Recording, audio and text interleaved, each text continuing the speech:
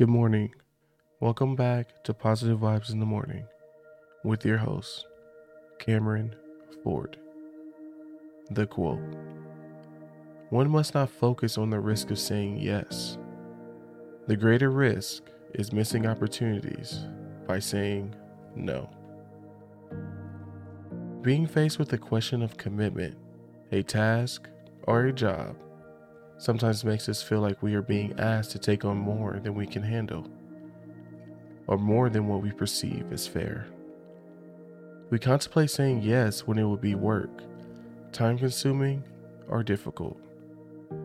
However, when we are presented with an opportunity that we can clearly see the benefits of, we are more likely to be quick to say yes.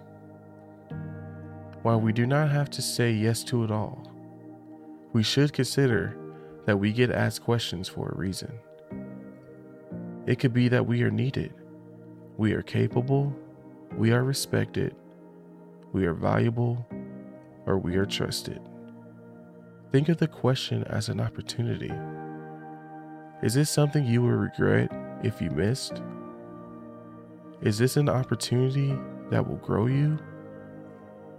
It is always better to try something once and decide not to go for round two than to always wonder if you missed out. Thank you for listening.